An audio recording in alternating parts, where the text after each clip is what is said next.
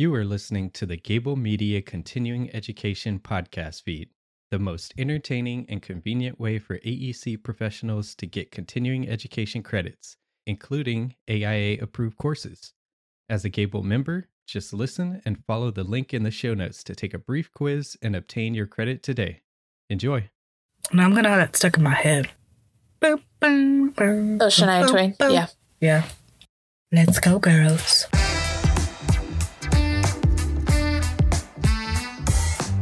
Gia Huiv and Tafalcha Raut back to She Builds podcast, where we share stories about women in the design and construction field, one lady at a time. Like we mentioned, this season we're going Ijin Nashunta. All of the ladies of our second season are from all over the globe. On today's episode, we will talk about Eileen Gray, the modernist designer who is most known for her residential project E1027 and a wee bit of scandal. I'm Jessica Rogers, mourning the loss of Celario, my celery plant that I was trying to grow based out of Washington, D.C. And I'm joined by my fellow co-hosts, Lizzie and Rigidi. Hey there, I'm Lizzie Rar, caring for Ruby the rubber plant in San Francisco. And I'm Rigidi Rivas, watching my husband care for Mina the mint in Houston, Texas. Like always, our quick disclaimer. The three of us are not historians, nor are we experts on this subject. We are just sharing stories about the information we find about each woman. If we get our facts a little mixed up, please forgive us, leave us a comment, and we will all continue learning. Cared galore. Let's start from the beginning. Kathleen Eileen Maurice Smith was born on August 9th, 1878 in Enniscorthy, County Wexford, Ireland. Her father, James McLaren Smith, was an artist, and her mother, Evelyn Puden, was part of the aristocracy. She was given the last name Gray when her mother inherited a nobility title. Simul. Interesting. Actually, Eileen's mother, Evelyn, was the granddaughter of Francis Stuart, 10th Earl of Moray. When Eileen's uncle died, her mother became the 19th Baroness Gray. Oh, I see. Yes, so before Eileen became a part of nobility, her parents had actually split up when Eileen was only 7 years old. Her father had left Ireland to go live and paint in Europe. Her mother lived in London, so Eileen would split her time between London and Ireland. Wait a minute.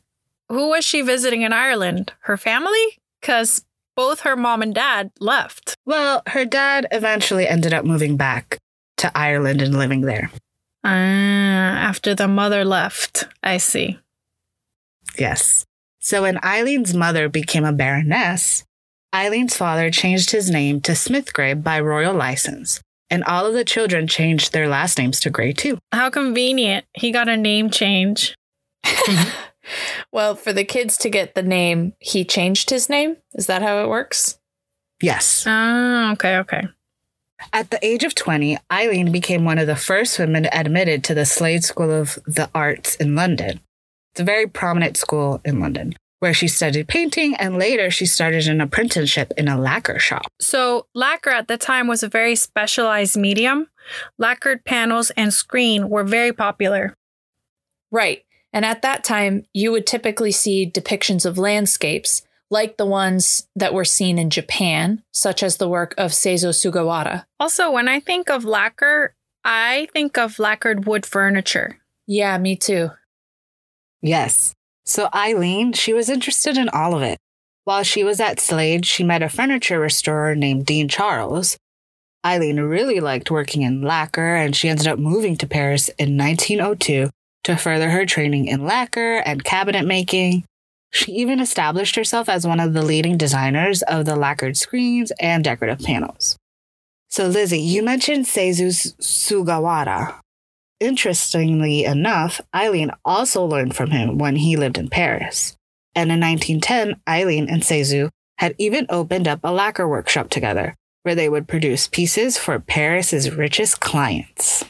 Oh, fancy. Mm-hmm. Eileen loved learning and working with the lacquer material. She even developed something called lacquer disease, which basically was a rash on your hands. Manum. My soul! The heck is lacquer disease? That sounds great. Yeah. Well, it was very painful, but of course, that didn't stop Eileen. Either way, the shop only lasted for about 4 years because in 1914, World War I happened. And get this, Eileen actually served in the war by being an ambulance driver. Oh, that's interesting. Hopefully she was fast. I bet she was really good. And at least she got a break from that lacquer disease. Right? Yeah. But Paris was getting a little too crazy, and Eileen ended up going back to London to wait out the war. Understandable. Eventually, Eileen was able to move back to Paris. And in Paris, Eileen was hired to redesign the interiors of Rue de Lota apartment of a socialite Juliette Levy, or better known as Madame Mathieu Levy. She owned a fashion house and a millinery shop, so like a hat shop. This project led to critical acclaim and had tremendous reviews, which then led Eileen to open up her own shop in 1922 called Jean Desert. Wait, what? Why desert? Okay, so the shop was named after an imaginary male friend named Jean. And desert was because Eileen really liked North African deserts. That's so random. What'd she sell in the shop? Yeah. Okay, so before I tell you what she sold, I just want to point out that Eileen actually designed the storefront. Interesting enough. Oh, cool. But Yeah. So in the shop, she sold those screen panels, and she also sold a lot of furniture pieces. There were also these like geometric rugs that were designed by Eileen. And in the shop, there was also a lot of exotic woods, ivory, and furs. Very reminiscent of the Art Deco period. Ooh, I love the Art Deco movement. It's very luxe. Yeah. For those that don't know, think early 1920s Great Gatsby style, that kind of thing. Yeah. So in the mid-20s, when modern architecture was starting, or modern design, I should say, started taking place, Eileen became more interested in modern design, and her pieces became much more simpler and industrial-like. So, Jessica, when are we going to get to E1027? Yeah, you're leaving us in suspense. Okay. But before we get into that, let's start from the beginning, which started when Eileen became romantically involved with a Romanian architect, Jean Badovici, who was 15 years her junior. Scanalach. Do you think, Chicken Wang? Yeah, girl. How old was she then? 43. Ooh, I bet she was like, man, I feel like a woman. Let's go, girls. Okay. I had to finish it. I love it. It was right there. Anyway, it was Jean that got her interested in architecture and encouraged her to learn more. So between 1922 to like about 1926, Eileen created a somewhat informal architecture internship for herself. She would read books, she took drafting lessons, she would ask architects to take her to building sites. She even traveled with her architecture booth thing, Jean, to look at and study key buildings and learn more about design. Was she dating John when her shop went on? Like, isn't that the name of her shop? The name of the shop is Jean Desert. I was wondering that too. Maybe. I guess so. Well, the whole thing sounds like a cute romantic comedy, like Love in the Time of Architecture. Yes.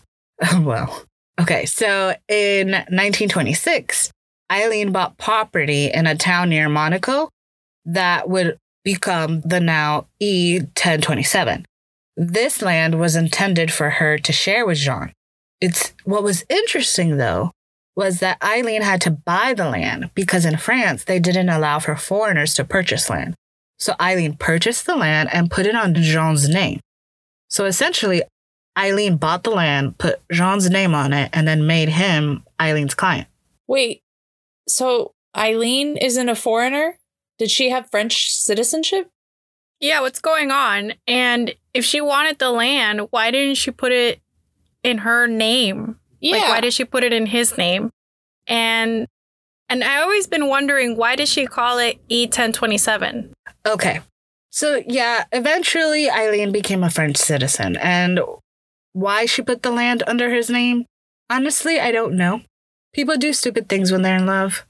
But to answer your question, Nurjity, E1027 was actually a code word for the lovers. Ooh. Ho, ho, ho. Ta. So the E is for Eileen. 10 is for the letter J, meaning Jean. The 2 for the letter B for Badovici. And the 7 is for the letter G for Gray. Cute. Yes. And this house is amazing. It was essentially designed all by Eileen. You know, Jean, he would travel, I guess, working on his own projects. But Eileen actually stayed on the property while it got built. So she really got to study the property that was located near the seaside. You can see in the exterior of E1027 floor-to-ceiling concertina windows open to the Mediterranean Sea, providing light and views, yet rolling shutters and 2 strips of canvas shield the villa's interiors from being seen, thereby also blocking harsh afternoon sunlight and framing the seaside vista. It sounds so nice. Yeah, the rolling shutters and canvas shield look really particular in pictures. It gives the facade a distinct look. Yes. So this was during the time that modern architecture became really popular, right?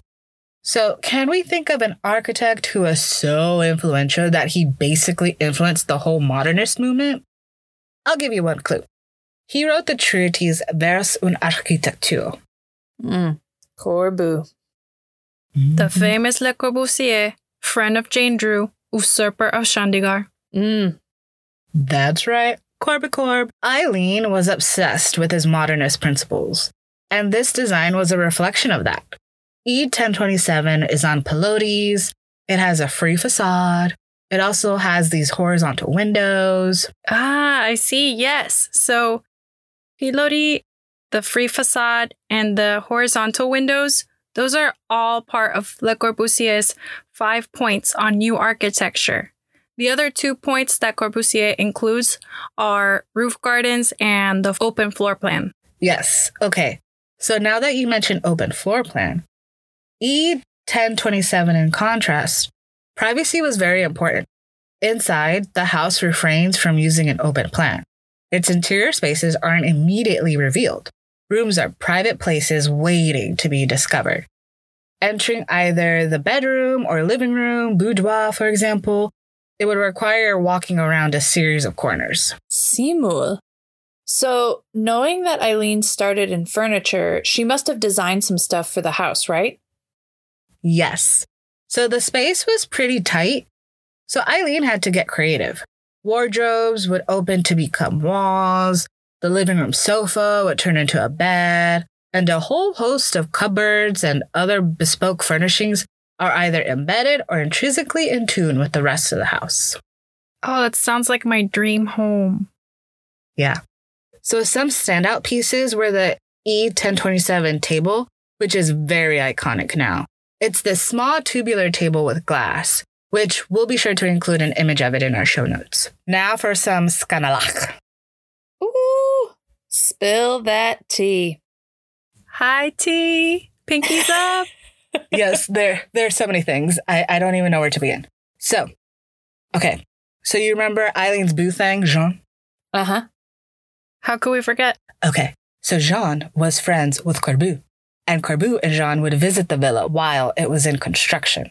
And there was some design input from Jean. But after it was built, everyone credited Jean and Corbu and not Eileen. Cared? Of course that happened. Corbu, usurper of Chandigarh, and E1027. Usurper of all things. Yes. And it wasn't until 1967 with this dude by the name of Joseph Reichwert wrote an essay giving Eileen the proper recognition. Dang, that's a long time to get her recognition. Yep. Can't say I'm surprised. That's true. Yeah, there's like a 30-year gap in between once the building was completed versus this article, but you'll understand why. So after the house was completed, Eileen and Jean split up in 1931, and Jean inherited the house, where he often stayed there with his new wife. What the what? He lived there with another woman? What a jerk. That's Cat. Is that because the house was in his name? Yeah, I guess that would be my assumption. Cajamas. Toro cajamas. Yeah. Cajamas indeed. But my other thought was that Eileen was just over the whole relationship and she just started working on her new house, the Temp at Pailla, above the nearby town of Menton. But now for some more mess. More? Oh boy. Yes. Okay, so Le Corbusier, as a guest of Jean, would occasionally stay in the E1027 house for long periods of time. He was obsessed with the house. He loved it, and he would try to make it his own. And against Eileen's design intent, he painted murals on the walls. And at one point, he even tried to buy the house, but failed. He instead purchased a property nearby where he built a small cabin called the Cabanon de Vacances. What an egomaniac that he thought he could just come in and change their house. Talk about a usurper. Right? Very Corbu. But it doesn't stop there. The degradation continued during World War II when German soldiers practiced their aim against the E1027 walls. What did they do to it? They used the walls for target practice. So the walls were already vandalized by Corbu, and now they have bullet holes because of the Nazis. Oh, I thought you were saying that as like a figure of speech, but you meant it literally. Yes. Nazis adding insult to injury. Jeez. Oh, and there's more. So on August 27, 1965, Le Corbusier's body washed up on the shores below the house, having drowned after going swimming against his doctor's orders. Cured San Yavel. Yes. Okay, but there's even more. In 1980, E1027's then owner, Marie-Louise Schelbert, was found dead in her flat in Zurich. 3 days prior, her physician, Dr. Peter Kaiji, had secretly snuck almost all of Eileen Gray's original furniture out and auctioned it off in Zurich. When Schelbert died, Kaiji inherited the house, using it to host an array of hedonistic affairs, notably drug-fueled orgies. And in 1996, this came to an end when he was murdered in the living room. I have no words. Yes. In the words of G. Stefani, this is bananas. B-A-N-A-N-A-S. It is bananas. But okay, let's go back to Eileen. Okay, good. I don't know if I could have done another one. Me neither. I already did the song. Yes. Done. Okay. So, like I mentioned, shortly after the completion of E1027 and the breakup, Eileen started working on her own house, and she worked on other projects that never really got built. And when I said before that Eileen was over her relationship with Jean, she was. After her breakup with Jean, homegirl started dating the French singer and actress Damia. She was really over it. Seriously, they dated? I like her music. Yeah, it's not That's bad. cool. Oh, nice. So now we are in the 1940s, right? Which is basically when World War II started happening. And during World War II, parts of southern France was occupied, so Eileen had to relocate. And after the war, her new house had been robbed, and most of her work was destroyed. Eventually, she did move back to Paris. And there, she continued to work up until her final days, mostly designing furniture. And in Paris, on October 31st, 1976, at age 98, she passed away. Oh, wow. She died today. We're recording this episode 44 years after her death. Whoa. Ooh, that's a little creepy. Maybe it's poetic. Okay, sure. But seriously, what a dramatic life. It's really interesting to learn the story behind her most famous work and all that crap that went down. I'm happy she was recognized for her achievements before she passed away. We have to go check this place out the next time we're in France. Agreed. I want to see the house for sure. And her story was definitely a roller coaster ride, but I'm happy that we got to learn all these things about her and the history behind the house. Yes. So, you can imagine with the dead people, the orgies, the target practice that the villa had seen, better days. But in 1999, the villa was bought by the Conservatoire de Littoral, a cultural conservatory, and since then, several efforts have been made to restore the house. The latest is by Cap Moderne, which was set up in 2014 to manage E1027, as well as Le Corbusier's adjacent little cabin. And today, you can visit the E1027 by reservations only when they are open to visitors between the months of May to October.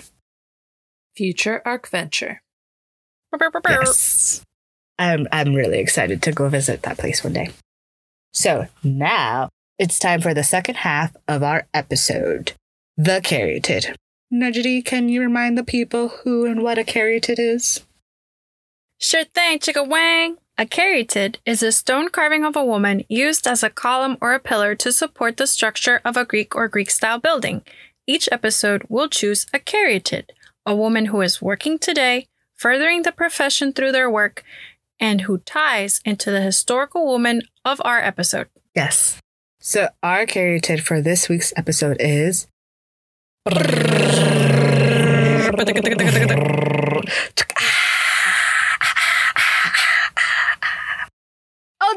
Deck.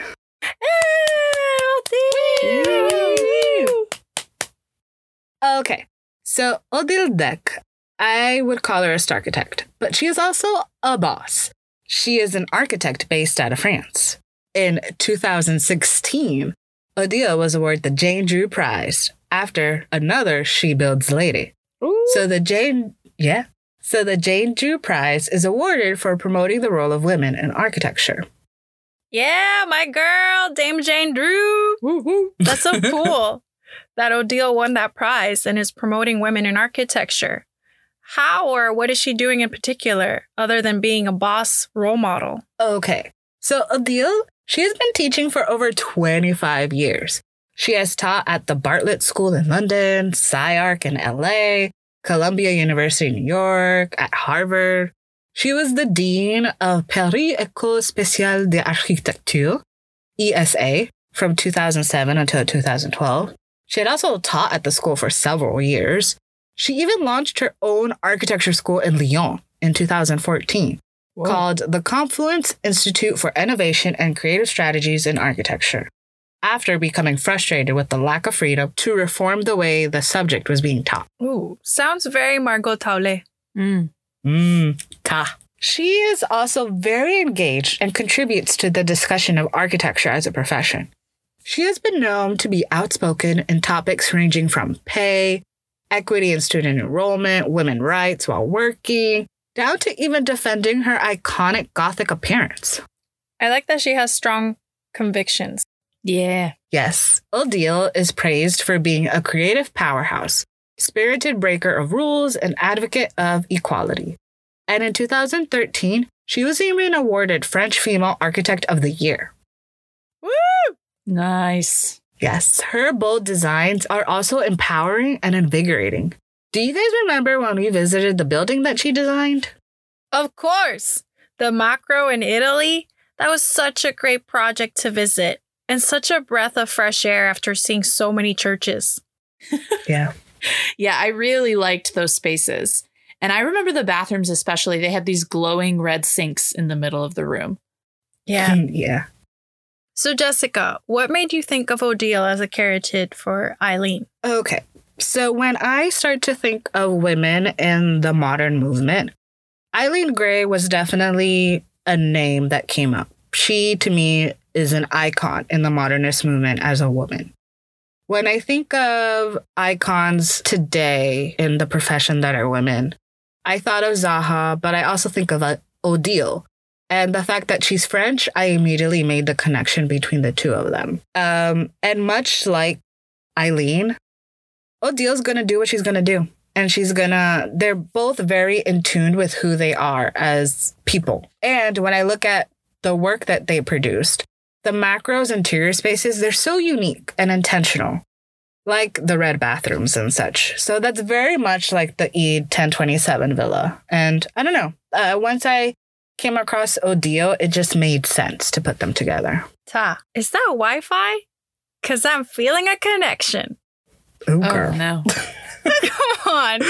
You know there's more where that came from. I do. But please stop. You're no fun. I am so fun. But seriously, I wouldn't have put Odile and Eileen together, but now seeing it through the Jessica lens, I like how you tied them together. Thank you. No, I agree. I think that I can see the connection between the two of them. They both follow the beat of their own drum, so to speak. Yes, I agree. Okay, before we sign off, we want to give a special Go Rao Ma Agut to our buddy Mick for giving us an Irish crash course before this episode. Go Rao Ma Aguv to CMYK for the music, John W., our tech producer, and most of all, Go Rao Ma Aguv for listening. We hope you enjoyed learning more about Eileen and Odile, along with our banter, and that you're inspired to find out more about them and our amazing professional ladies. Again, Go Rao Ma Aguv. Please let us know what you thought of our episode. If you've enjoyed it, please help us spread the word. Tell your friends, Cardia, your neighbors, your coworkers, give us 5 stars on iTunes, write us a review. This will all help us reach a wider audience for more people to learn about these amazing ladies with us. We're so excited to hear from you and for you to come back and keep learning about women bosses with us. You can email us your thoughts at shebuildspodcast@gmail.com, leave us a comment on our website at shebuildspodcast.com, or follow us on Instagram and Facebook at shebuildspodcast and on Twitter at shebuildpod. Slan leave go foil. Schlan leave go foil. Slan live go foil. Yeah, that's what I found on the internet.